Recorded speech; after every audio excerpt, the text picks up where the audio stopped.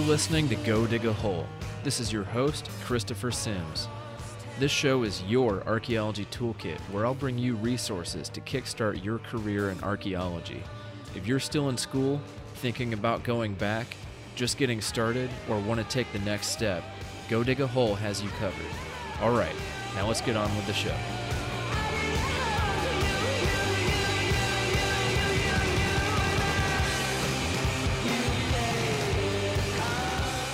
Welcome to another episode of the Go Dig a Hole podcast. I'm your host, Chris Sims.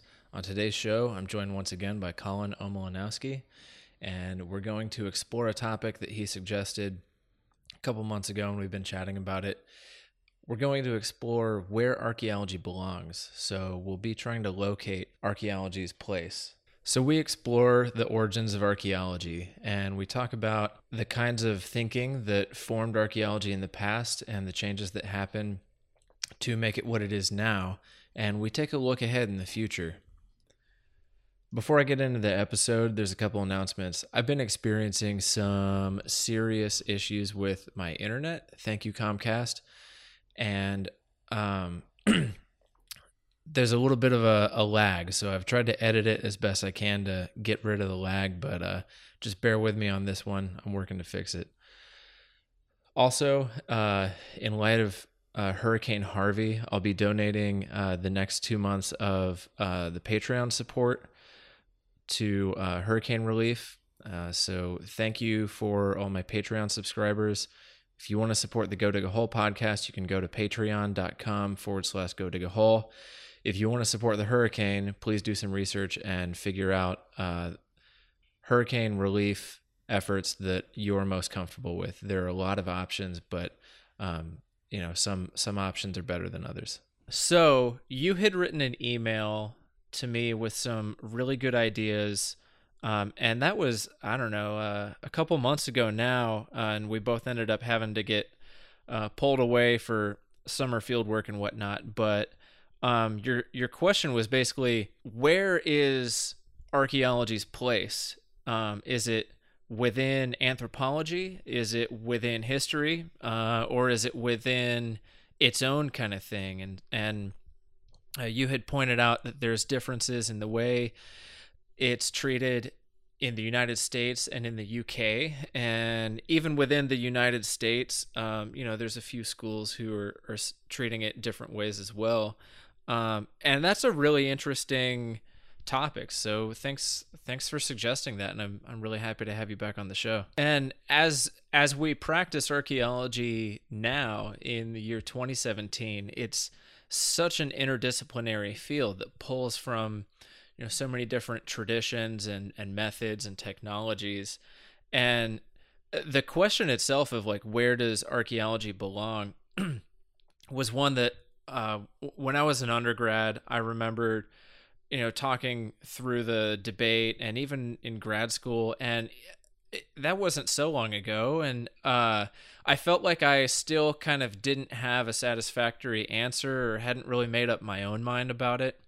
And it was interesting timing. Just, I don't know if it's just kind of where I am in life right now, but I kind of feel like I have a better idea of where its place is, and we can kind of come around to that so that nobody gets off easy with a too long didn't listen. Yeah, through my limited experience, I've seen that archaeology falls into this gray area where people are competing to be in either a hard science or soft science, the humanities, and there's no good way about identifying where its place is than, I think, to say it's smack dab in the middle of it all. But I guess if we had to, that's the thing. I don't know. If I had to put it down, then I'm not sure. So right now, University of Pennsylvania, for those listening,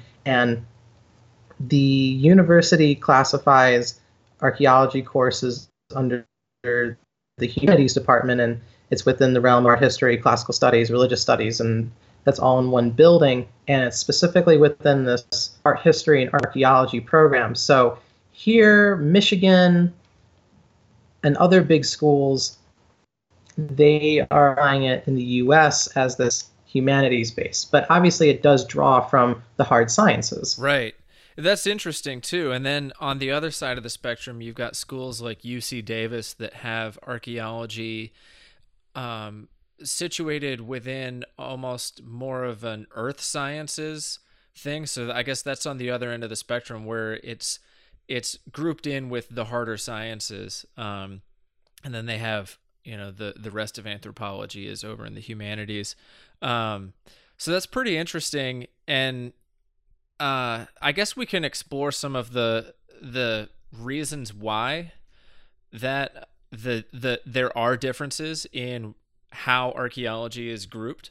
And so I guess a good starting point would be to kind of do a quick time travel through archaeology's intellectual history. And so as we were trading some notes about this show, I had said that here we are in 2017, and archaeologists are finding themselves at the intersection of social justice issues, climate change, indigenous rights, water rights, urban planning, historical preservation, and all sorts of other socio-political issues.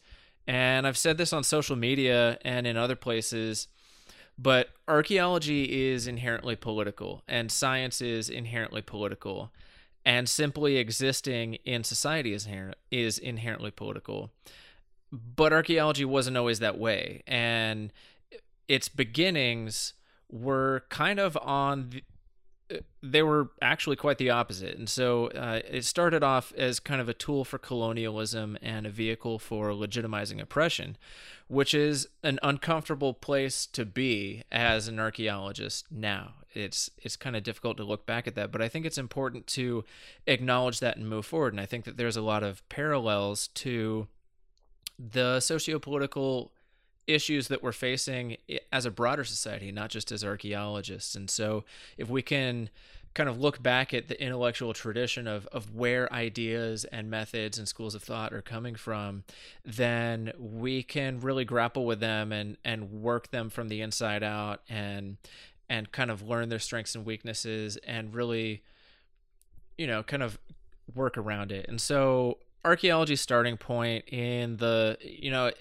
as it really came into its own as a discipline in the late 1800s, it was focused on antiquities and was really partnered along with colonialism, imperialism, and so you had these people who tended to be old, rich white guys who were following along with various Yep. military or kind of land developer and venture capitalist missions all over the global south, who came along, and I forget who said it, but I remembered reading early on, or I remembered reading about archaeology's early on traditions, and said that archaeology is a hobby for the idle elite. And you can kind of see that in the kinds of outcomes of the studies that were being done. And so, there, in terms of the biological anthropology and the kinds of things that were coming out of that aspect of archaeology, you get phrenology and race science, and you're looking at, you had the myth of the noble savage was being perpetuated whenever North American, Native Americans were being studied. And you had all these crazy ideas, like the Lost Tribe of Israel was coming out of that, because there's no way that Native Americans or the ancient Egyptians or the ancient Maya could have devised these civilizations on their own. That it must have had some kind of influence from a superior race or whatever. And so these are these debunked frameworks. They were debunked a long, long time ago, like well over 100 years ago. But we're seeing a major resurgence in these frames of thought. And I think that that's a lasting testament to the impact that archaeological research has on society, and to the cultural lag behind academia that ends up happening, being that these ideas are being perpetuated that are like 200 years old, and they're just like, they don't hold muster to any sort of intellectual rigor at all. But because of the extremely poor public engagement of archaeologists, that's just my opinion there, that archaeology wasn't focused on public engagement up until, the last few decades. And I think that did a lot of damage to have, almost a century of archaeological research just kind of hold off away. And all of these ideas that have long since been debunked are sitting in academia. And when people from the general public find them, they're treated with intellectual merit, which they absolutely don't deserve. And so that also speaks to the intellectual laziness of the people who latch on to these ideas. You get these people who are believers in race science and phrenology and stuff like that, who end up going to these quote unquote free speech rallies around the country. And if they actually had to debate with any intellectual merit and defend their ideas, they wouldn't be able to do it, because their ideas have been attacked and critiqued and dissected inside and out for the last century, and academia has long since moved on. Like, that, it's done, it's over with. And so as we think of these ideas now as like garbage ideas, they were really on vogue in the late 1800s. And so, like I was mentioning earlier, these idle elite would go around and use these ideas to exploit imperialist land grabs and legitimize racism and stuff like that. And that was just part of what validated their profession at the time. And so that's one of those things that, is very difficult to grapple with now. And it's one of those things, though, that throughout the 20th century, critical social theory shaped a lot of massive shifts in archaeological method and thought. And so this was the critical social theory that was stemming from, questioning capitalism. It was questioning white supremacy and hegemony, and was responsible for the civil rights movement. And so, like you had mentioned early on, archaeology borrows from a lot of things. And so the Marxist and feminist thought that was challenging status quo in the, middle part of the 1900s was questioning the role of social hierarchy and accommodating different voices. And so those kinds of things, while they were being applied more broadly in the rest of society, were being applied to archaeological studies. And that was a really cool thing to see change for archaeology, where you started to think, oh, well, let's look at the common people. Let's look at other perspectives and stuff like that. And so you start moving away from the ooh-ah archaeology to more of the, more of the individual, more of the common person. And then also you have, to look at history. You have, with history accommodates a lot more of like literary critique and like art critique and stuff. And so you get the development of postmodernism in the 1900s that challenges traditional viewpoints and traditional expression. And then you get that finding its way into archaeology. And so that's kind of like how thought changed for archaeology in a nutshell. And that's as nutshell as I can make it. And that was kind of a long rant. No, that was great. But yeah, it kind of helps us understand like archaeology as history. And so like history has undergone a lot of similar changes, like I had mentioned.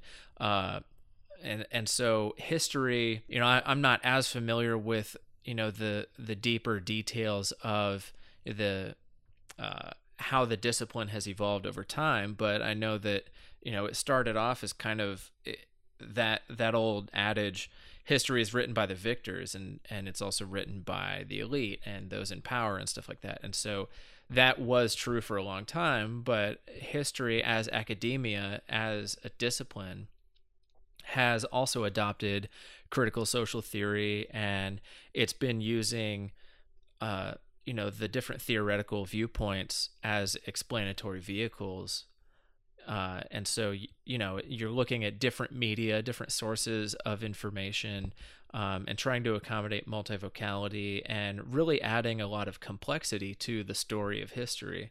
And so it makes sense that archaeology would be grouped in to history when that is the approach, to, you know, to kind of add complexity to the story.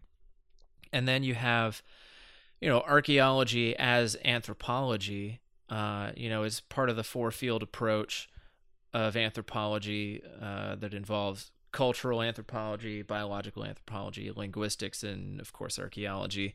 And that's kind of the standard for the United States as it's practiced. And as I understand it, there are other parts of the world where that's quite common too. But, you know, it varies from place to place. And it just makes sense because those are the areas that archaeology tends to rely on the most for its sources of information.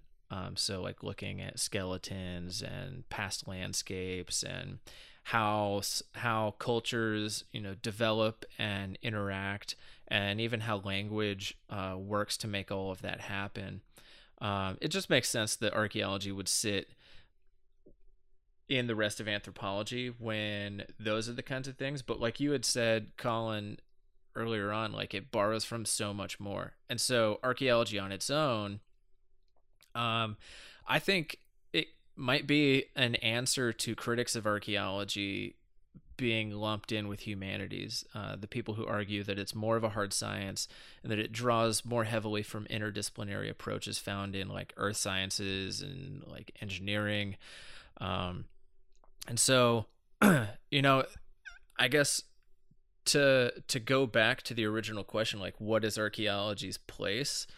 I would say it depends on what you're trying to do with it, and it depends on who you're working with. And so places like Penn that have, you know, Penn is one of the established like top schools for archaeology, but the people who really formed it into that program drew from the intellectual traditions of, you know, history and art and studying the classics. And so it would make sense that it would be aligned more with the humanities rather than with the hard sciences. And same with like UC Davis on the other end of the spectrum, where you have evolutionary approaches really dominating the kinds of research that are coming out of that school. It just kind of makes sense that the people involved, like Bruce Winterhalter and Doug Kennett and all that, were involved over there. Yeah. So archaeology on its own, you know, I guess it makes sense to have it open for interdisciplinary approaches. I don't really know. I guess it just kind of varies school by school, but the way I see archaeology now is archaeology is everything. And if it involved human interaction with something, then archaeology can provide a mode of studying it and explaining it. And I've seen some really cool examples of that kind of mindset where you've got archaeogaming now. There's a big group of people in the UK that are really pushing archaeogaming, which is just studying the archaeology of video games. And you know, you've got like Patrick McGovern, who's really looking into the nitty-gritty of beer. And you know, you can even taste the product of that with the Dogfish Head Ancient Ales series. And then you've got, you know, like the archaeology of road trips and music festivals and really like anything you can think of. And it doesn't even have to be old. And there's a great book called Garbology. No. It's called Rubbish. But it's the study of garbology, and it was written by Bill Rathje, who passed away. But you know, during the you know, later decades of his career, he studied contemporary waste production and disposal to look at to really test how archaeological principles and theories stack up in real life practice. And there were some amazing conclusions that came from that work that are totally relevant to, living, breathing society now. One is that people self-report very differently than the material culture would suggest. So like he coupled in his garbage study, he went around and gave surveys to people, and he got permission from the citizens and from the city.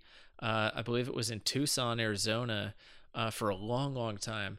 He got permission to collect their garbage and study it. And so he kind of treated it like an excavation, but it was like by household and by week. And so he was able to look at like seasonality, responses to, global consumerist trends, stuff like that. But he also coupled it with a self-reported survey. And so people were reporting, like, I don't drink that much beer. And then like he would look through their waste and he would find, actually you do, you drink a good bit of beer.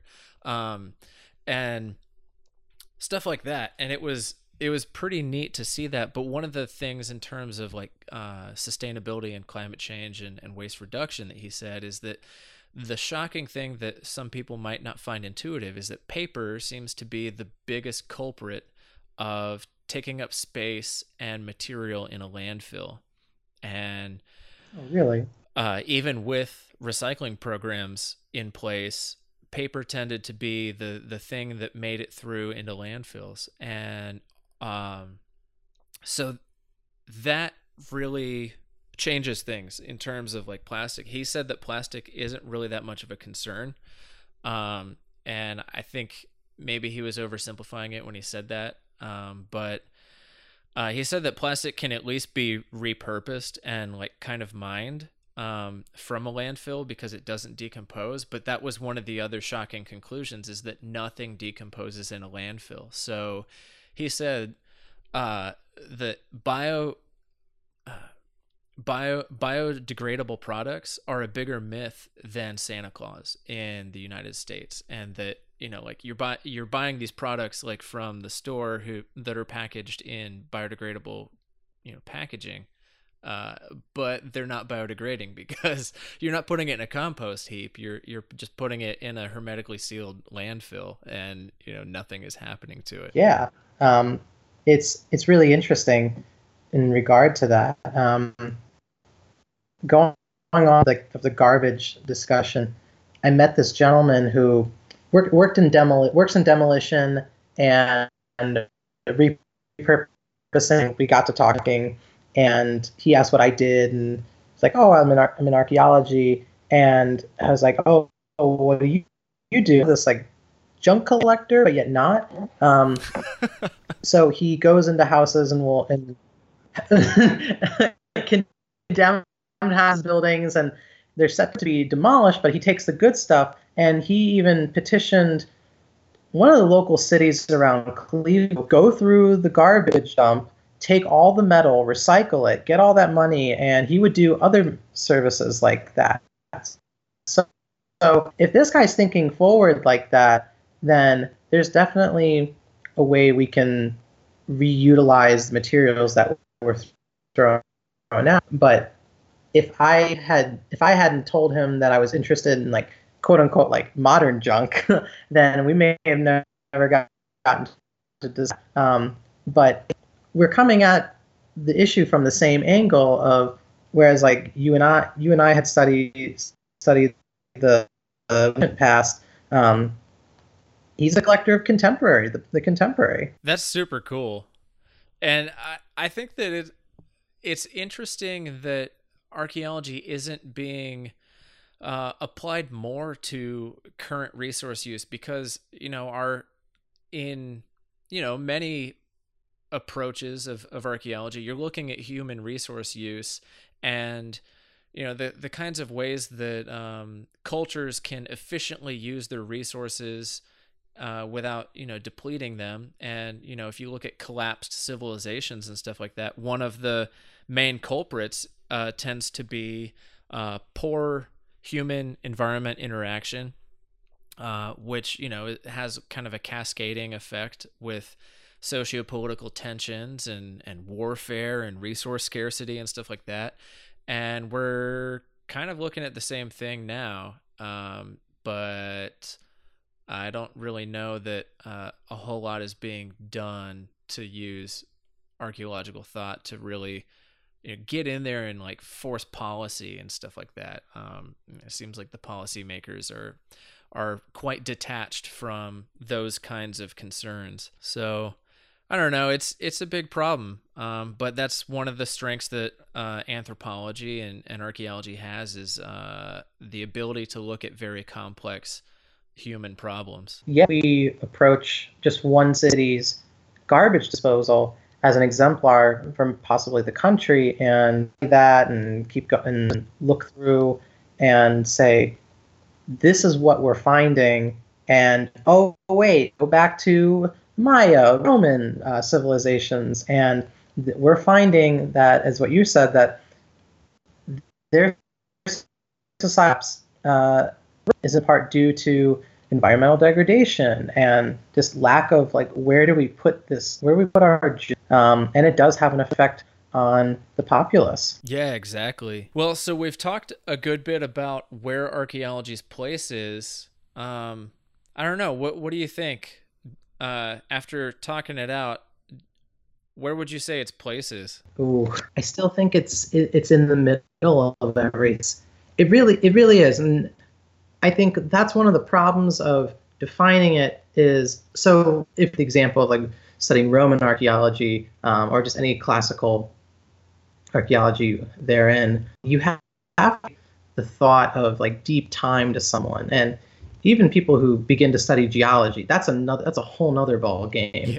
Yeah. Even deeper time.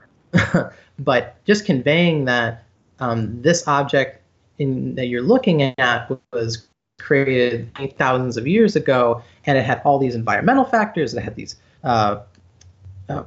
factors upon the populace, the social, political, like everything is happening all at once, and you can look at that through an object.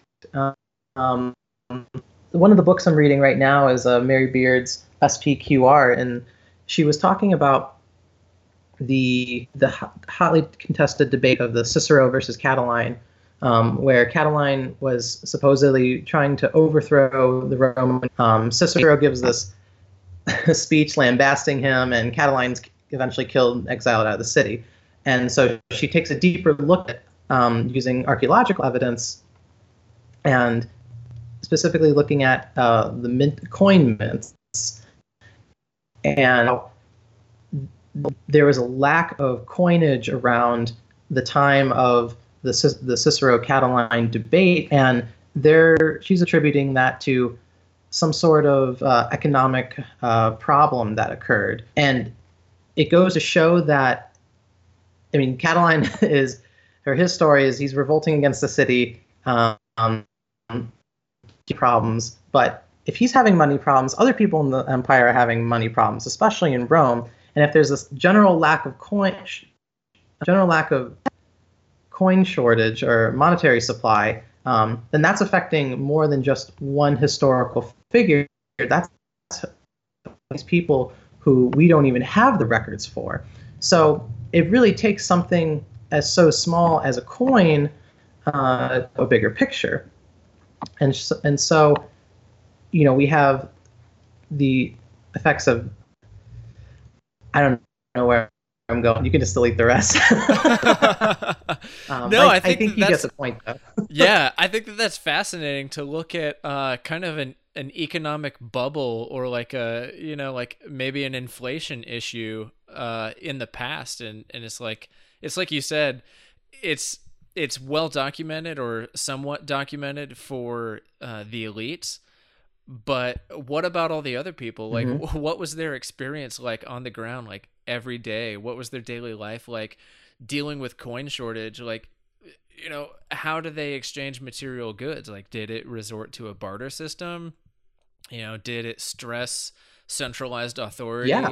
Did people kind of break off into like local economies and stuff like that? Because that's the kind of thing that we're looking at now with these tensions over centralized authority and kind of the rise of stronger local zones of authority. It's you know, it's those problems that really don't go away. No, definitely. I mean, ancient Rome never like a monetary system in place. It was you're on your own. I mean, they have the mints supplied through the empire, and they were minted in the fashion of whoever was ruling at the time.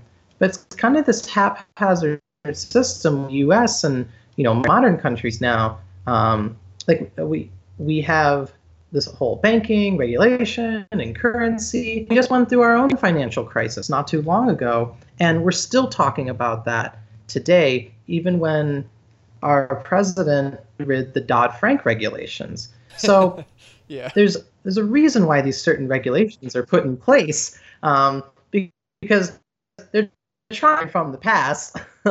um, and even if you go back farther, so just using that Cicero Catiline example again, something as big as as an economic bubble bursting does have an effect on the wider populace. And in relation to the modern term, that was with the housing crisis. Yeah, and you see, like you had said, you know, even though the most recent, you know, economic bubble that burst for us wasn't super long ago, it had some really significant cultural impacts for us. And you know, we read it in the headlines like I don't know, like weekly, where you know millennials are being blamed for killing mass production like Applebee's and stuff like that. And it's I'm sure that similar stresses happened in you know, economic stress like that, where you know, possibly mass produced items or stuff like that really seem to lose its value, and you end up turning to more locally produced things just because you know these large structures are just kind of like burdensome to a populace to maintain, and it really rocks the faith and the trust and kind of the willingness to engage of you know people who are working and you know trying to make a living, to see these things you know being upholded. You're just kind of like, really, I don't want to keep this structure afloat. I just want to do my own thing over here. Yeah. And look what's happening with the flood in Texas right now. So many thousands upon thousands of people lost everything they've ever owned due to this flood, partially due to this freak weather hitting the coast. And then also people were told in some regions that, oh, well, you're going to be fine, but turns out they're not. Yeah. And we see that with the past too, where especially looking at like destruction layers of archaeological sites or burn layers where okay, something definitely happened here. It's not attested in the written record, but we know that there was like all buildings or part of this one section of the site was knocked down or was destroyed or went up in flames. And while we have the ancient record, we don't have ancient records for every account. We will have a surplus of modern records for Hurricane Harvey. Yeah.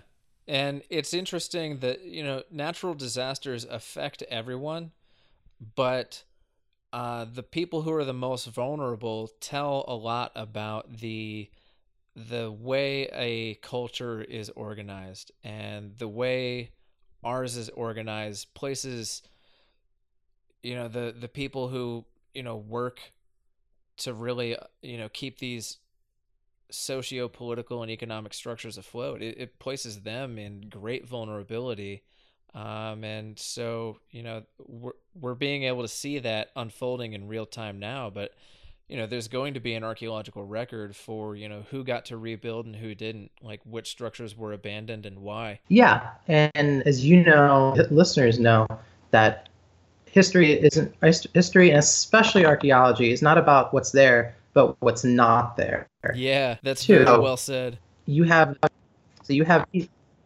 you have people's houses, going back to the Hurricane Harvey example, who I don't know, Texas. I mean, the Houston area, that's pretty new comparatively to the rest of the country. So, like in the grand scheme of the United States, houses will be destroyed and then rebuilt. For what? They may be maybe 100 years old, or even older for some of the original settlements. But that will that will affect the landscape of the city, and that will change. And as a result, you could have more affluent areas turn into poor and lower socioeconomic ones just off of this uh, weather that has been occurring. So let's say in 100 years, someone's doing a history of Houston, and maybe they're looking at it from an architecture angle or a landscape. They'll see that, oh, there was this shift, but someone who's studying it will have the better look at it, and someone who's growing up in that time, they'll just think, oh, well, that's what I've grown up with. I don't have no need to question the environment around me. Yeah, those kinds of, I guess, modes of information operate at such different scales that it's often difficult to perceive what's going on around you. You just kind of react to it. For sure. I think that if we're placing archaeology within anthropology or history / classical studies, then it's drawing from the anthropological side of like what's happening now and living with the people living and being affected, natural disasters, but then it's also drawing off from the history too that will eventually come, and it's like this. The hurricane will be well, it's already part of the history of Houston and the Gulf Coast right there. So again, it's drawing from both sectors of the academic fields, trying to, and if someone does want to look at the archaeology of what happened, then to use all of those resources to make a valid conclusion. Yeah, those problems are going to be very complex, and like you had mentioned earlier, they're going to be documented quite well, but the material record perhaps will tell a different story than how it was documented. So, like you had just mentioned, the way that we put the story together as a whole, draws from history, draws from the material record, draws from, paleoclimate or even contemporary climate, stuff like that. So it's just a big, very complex story. But that's really cool. So we've talked about where archaeology is. Where were you? Because you had quite a summer doing a lot of archaeology. Let's hear a little bit about what you were up to. Alrighty, sure thing. So I began my summer adventures by doing a one-day trip in Madrid and layover in the airport, and then I spent a month on the Portuguese coast excavating at a site called Troia. Troya's claim to fame, rather, is being the largest fish salting distribution center in the Roman Empire. Nice. This is about 40 minutes south of Lisbon, and back in the day, it would have been Troy would have been an island, but now it's part of this sandy peninsula jutting out into the Atlantic Ocean. After excavating there, I traveled around Portugal a little bit, then headed to Romania. In Romania, I attended the Halmyras dig for the third season in a row. We were excavating inside the fort. Halmyras is a Roman frontier fort from the 1st to the century. And then Troia operated from about the 1st to the 5th century. So then after Romania, I traveled around to Prague and Paris, and then came back home. That is awesome. So you've worked in Romania for 3 straight years. Was your experience this last time significantly different than your first? I think so. This time it was my second year being in a supervisory position. I also led the pottery washing and selection process. I definitely had a different perspective of how the site conducts, from dealing with the local politics to having more in-depth discussions with the directors and getting involved and talking about like what are we digging, why are we digging it up, and I found myself a dialogue with the directors too. So I would ask them questions. They would pitch thoughts to me, and this continued for the entire month. I liked engaging in that process. That sounds great. That was something that became a goal of mine that really, I mean, it has remained a goal of mine once I found myself in that position, to kind of maintain that and to, have myself be part of the dialogue and kind of shape the dig. So that's awesome. Congrats. It sounds like a really productive summer for you. Thanks. It was. How was your summer? It was great. It was the kind of busy that was like the good kind of busy, not like the overwhelming and soul crushing kind of Hmm. busy. It I I've been working really hard with Codify, which is a paperless data management company. And we started off. It's Michael Ashley and I. We started off as a spin-off of the Center for Digital Archaeology, and he really worked. He was really formative in developing, both the Center for Digital Archaeology and Codify. He's the founder and president, but he brought me in, and as I've been kind of working and helping develop things, we started off trying to take archaeology paperless and trying to take whatever your notes you're taking in the field to just do it paperless so that you can have the database ready by the end of the day rather than months Oh, after the field season. And so that was kind of where it started, and now it's just kind of like any sort of paperwork, we're working on it. So we've pivoted to kind of move outside archaeology. So it's been an interesting summer because I'm finding myself pulling from kind of all of the skill set of anthropology. So I've been working with Native American tribes, and I've been working with like engineering firms and stuff like that, even biologists, and just communicating with them and understanding their workflows and the kind of needs that they have, and then also really developing a relationship with the Native American tribes is something that I never thought I would get a chance to do. It was always something that I was interested in doing, but having grown up in the southeastern U.S. and spent most of my time as a CRM archaeologist working in the southeast, I didn't have as many opportunities to work directly with tribes, and it is a whole different ball game. And so it's been quite a learning curve for me, but it's been fun. And then a couple weeks ago, I got to go through Codify. I got to go um, help out as kind of tech support. Was my original thing on a dig in Hawaii, and it was a native Hawaiian site. It was a ooh, paw up on top of a mountain that overlooked the western side of Oahu, and I had never been to that's Hawaii. so cool. Yeah, it was pretty awesome. And so I was just kind of like up there, hiking around and excavating and just every day just being like, man, somebody pinch me. I can't believe this is my job.